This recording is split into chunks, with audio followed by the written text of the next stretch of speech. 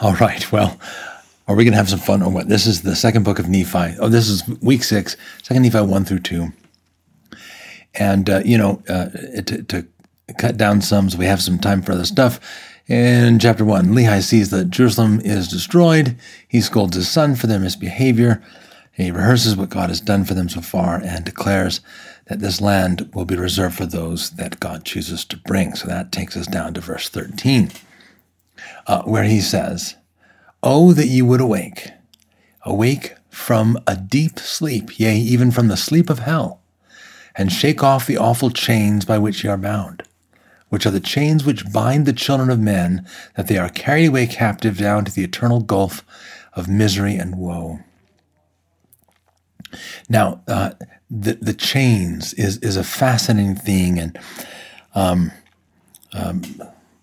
Jeff Lindsay, I think it was, that had done a study on the roots and meanings and connections of this. But I think it's simple enough to say, in the Enoch tradition, it's chains that the fallen angels are held in chains, and this shows up in the New Testament. So the chains of hell are an old motif. Verse 14, "Awake and arise from the dust, and hear the words of a trembling parent, whose limbs he must soon lay down in the cold and silent grave, from whence no traveler can return. A few more days and I go the way of all the earth." First of all, don't worry about, I go the way of all the earth, from whence no traveler can return. He's not quoting scripture, or not quoting Shakespeare. Phrases like this go back deep into time. Okay, so silly people will call attention to this and say, "Oh, Lehi quotes Shakespeare." Forget it. And if you want examples, we can do that. What I want to pay attention here is arise from the dust. Wait. This is temple language. Arise from the dust and shake off the chains. This is endowment. This is exaltation. Let's add in verse 15. "But behold, the Lord hath redeemed my soul from hell. I have beheld his glory, and I am encircled about eternally in the arms of his love." Now, can you doubt? This is temple language. What happened to the old king? Well, not the old king, the current king.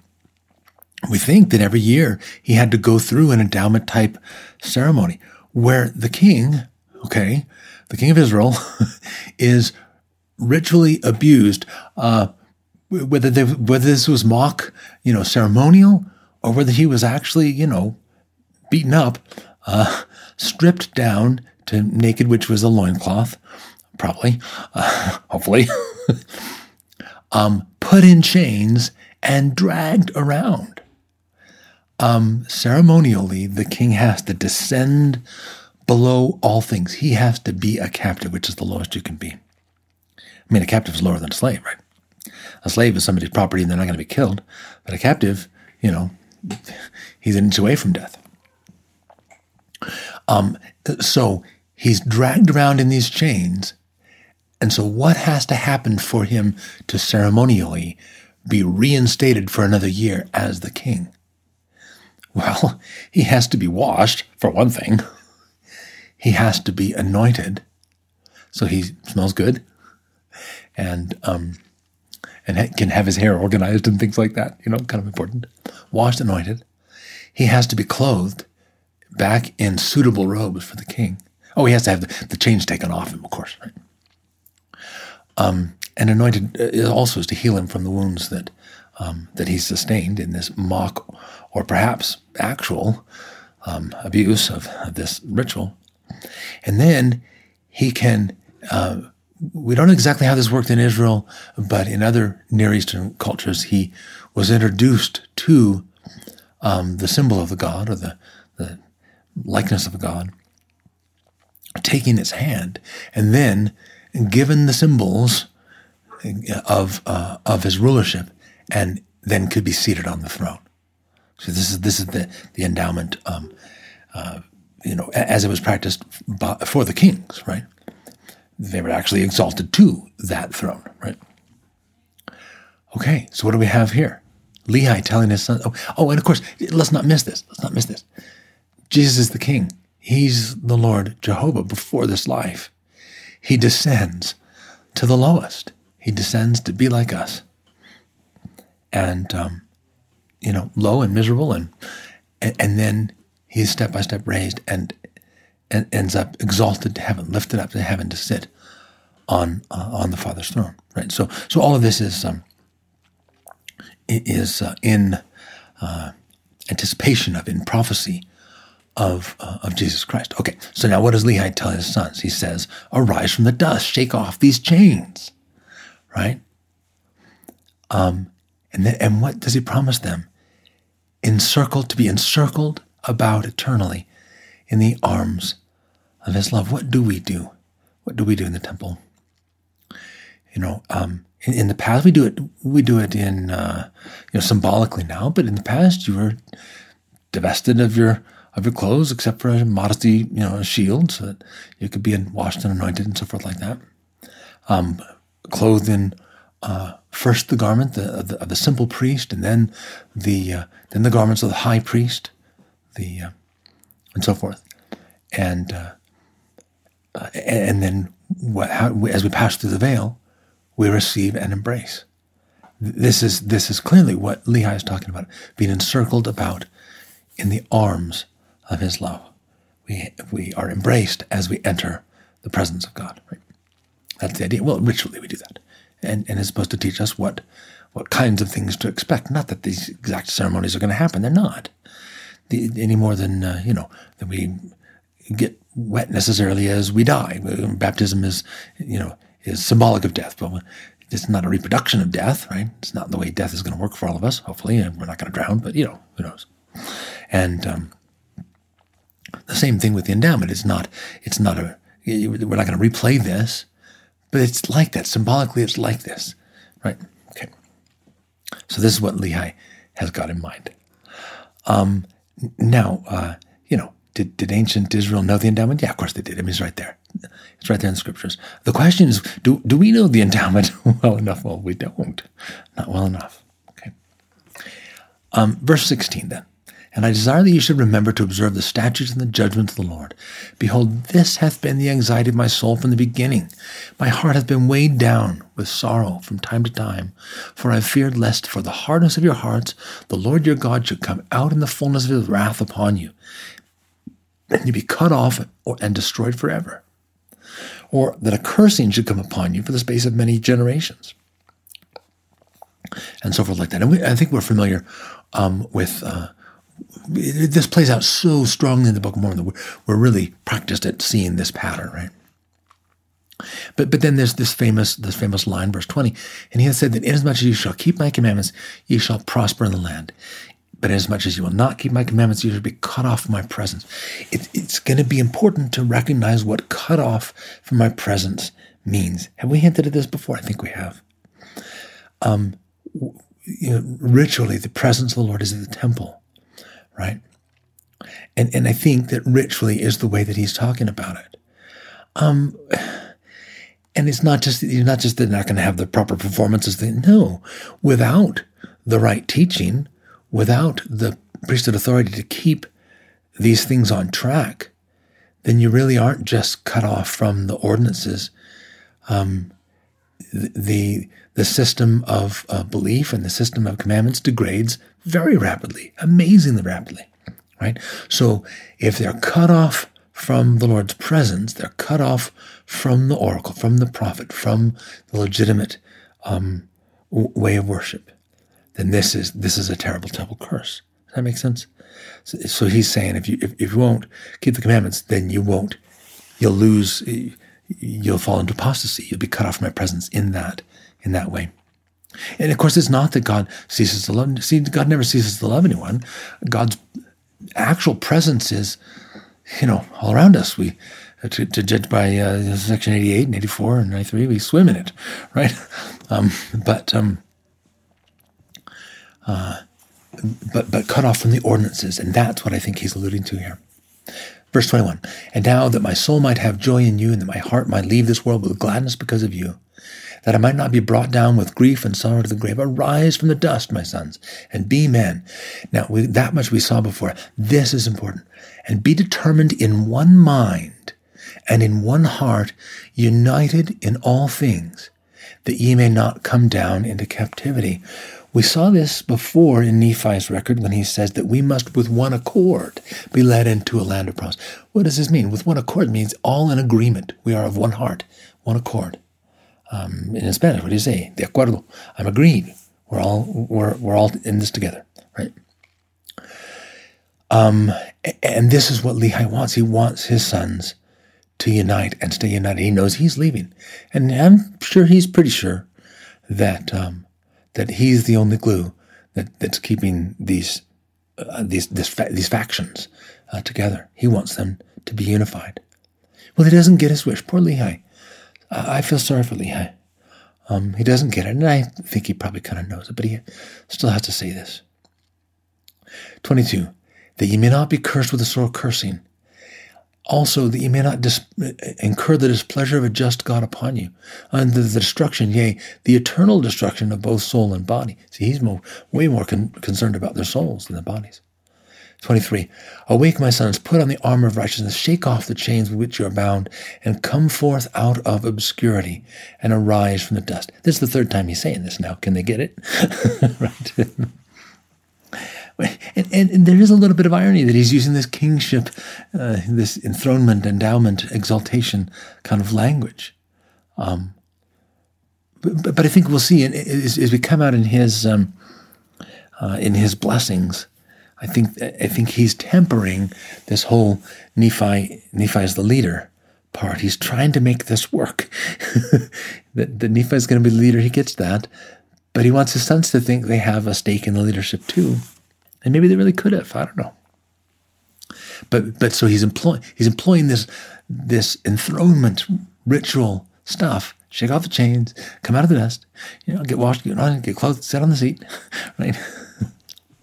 And then he has to say this, 24, rebel no more against your brother, whose views have been glorious, and who hath kept the commandments from the time that we left Jerusalem, and who hath been an instrument in the hands of God in bringing us forth into the land of promise.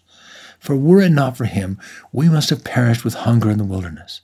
Nevertheless, ye sought to take away his life, yet and he has suffered much sorrow because of you. So he's not denying the role of Nephi, the ways that the Lord said that he was going to be a leader and a ruler, because he was righteous and he did do these things. So it would be neat to know what exactly Lehi had in mind, if he had a way in his mind to work this out, so that we'll see this as we get to his blessing to them.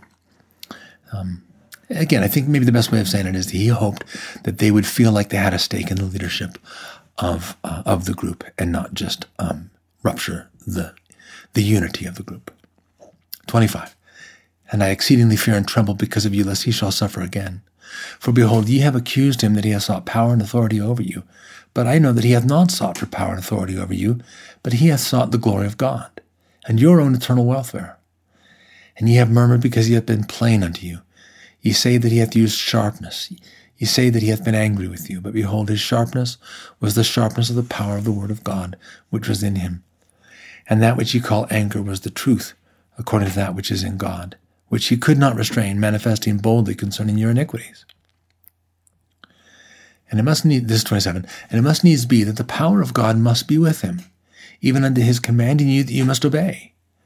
But behold, it was not he, but it was the Spirit of the Lord which was in him, which opened his mouth to utterance, that he could not shut it. And I think this is more that same kind of theme. He's, in his own way, he's deflecting some of what must have been so galling to Laman and Lemuel. He's saying, well, yeah, he had to do this. God made him do this. Don't be so offended. All right.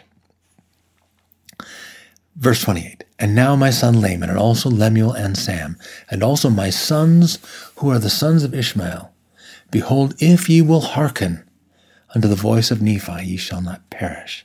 And if ye will hearken unto him, I leave unto you a blessing, yea, even my first blessing. Okay, the first blessing is for what? It's for the one that rules, right? So in a way, he's saying, okay, it's this contradictory blessing, right? If you'll hearken to what he says, then you're the rulers.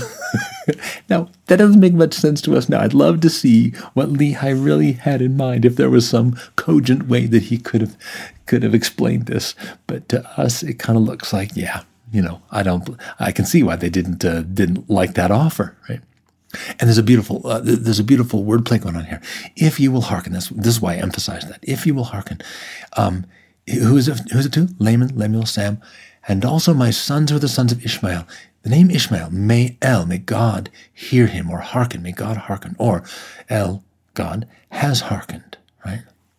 It's from this Hebrew word shema, right, to hearken or hear, right?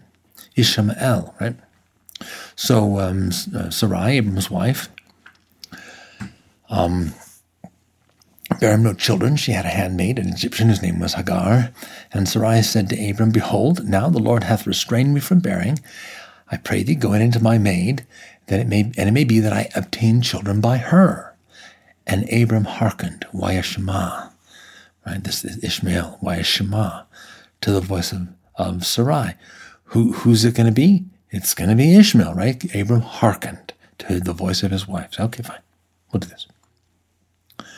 The angel of the Lord came to her. Behold, thou art with child. Thou shalt bear a son, and shalt call his name Ishmael, because the Lord hath heard, or hearkened, Shema Yahweh, thy affliction. Do you see this? So the Bible uses all this wordplay of, hearken, right?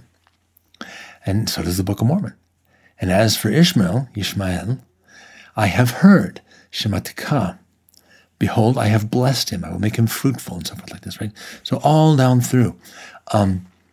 Even all the way down to the Ishmaelites, coming through the neighborhood, and the brothers, Joseph's brothers, have thrown him in a pit and say, "Oh, here's these Ishmaelites. Let's sell him to them. That way we don't have to kill him, right? Right?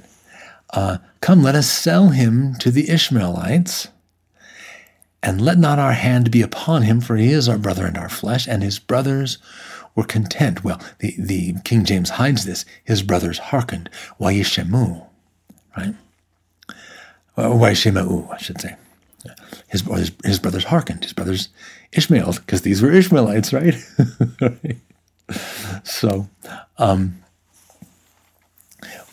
that I suppose is enough to say that, again, we see the Book of Mormon echoing these biblical name meanings. And boy, the Book of Mormon does so much teaching this way. We just can't miss this. Not when we have it available. 29. But if you will not hearken to him, I take away my first blessing, yea, even my blessing, and it shall rest on him. And as I say, this is to Laman and Lemuel, this has got to be a terrible blessing, because either way, Nephi wins, right? If they obey, they can have the first blessing, but then he's in charge. If they disobey, then they don't get the first blessing. So, and this is a beautiful chiasm. So, A, I leave unto you a blessing. B, yea, even my first blessing. C, but if you will not hearken unto him. B prime, I take away my first blessing. A prime, yea, even my blessing. It's just a neat cute little chiasm that reminds us how. I just love discovering these things, because we get a little glimpse into what Lehi was thinking. Lehi would have been the one that composed this. Verse 30, and now, Zoram, I speak unto you. Behold, thou art the servant of Laban. Nevertheless, thou hast been brought out of the land of Jerusalem, and I know thou art a true friend unto my son Nephi forever. We should clarify servant here too, because servant, Ebed is going to be, well, it could be a slave, but there's no way that Zoram is not an Israelite, and if he's an Israelite, he should not have been a slave. They would not have had. So they could have debt servants and things like that. That's clearly not what Zoram is. Zoram would be more like the chief steward, right? A man of huge responsibility in that scribal school, as I see it, and as Noel Reynolds portrays it. So servant in the sense of a steward, probably extremely well educated. I mean, if you were a debt servant, theoretically, you could be in debt for 7 years. Now, there was times when the Israelites broke that, the Jews broke that rule. They got in big trouble for it. One of the reasons why the Babylonians, took over. So it's possible. But theoretically, the max you could be a debt servant is for 6 years. In that kind of time, you could never become the one that holds the keys to the treasury. This is obviously an important fellow. Okay.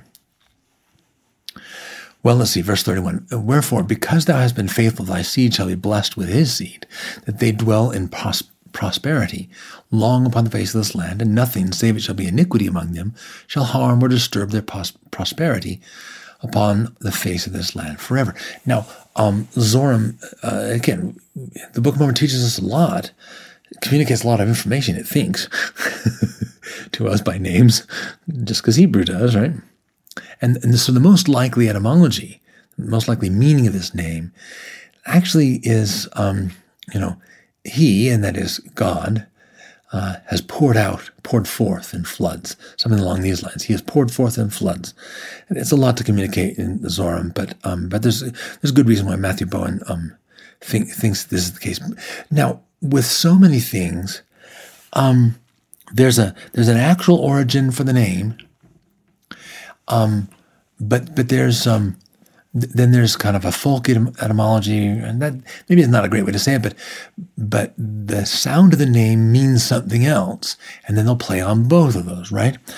This is the classic one for English-speaking, especially American churches, to be the Sunrise Church, and they'll have either a picture of Jesus coming up out of the tomb, or more likely a sun rising up over some hills, and it'll be, spelled with an S-O-N-R-I-S-E, right?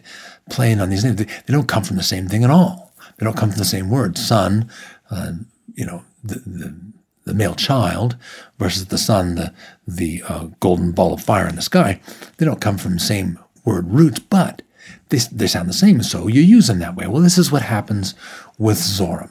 So Zoram is something like he, God, is poured forth in floods. But Hebrew speakers are going to hear Ram. They're going to hear lifted up, right? Ram is used in a lot of names, like Abram and Abiram, Yoram, Yehoram, Malkiram, Hiram is one, right? So this or that thing lifted up. Well, Zoram would be the one who is high or lifted up, right? The one who's exalted, right?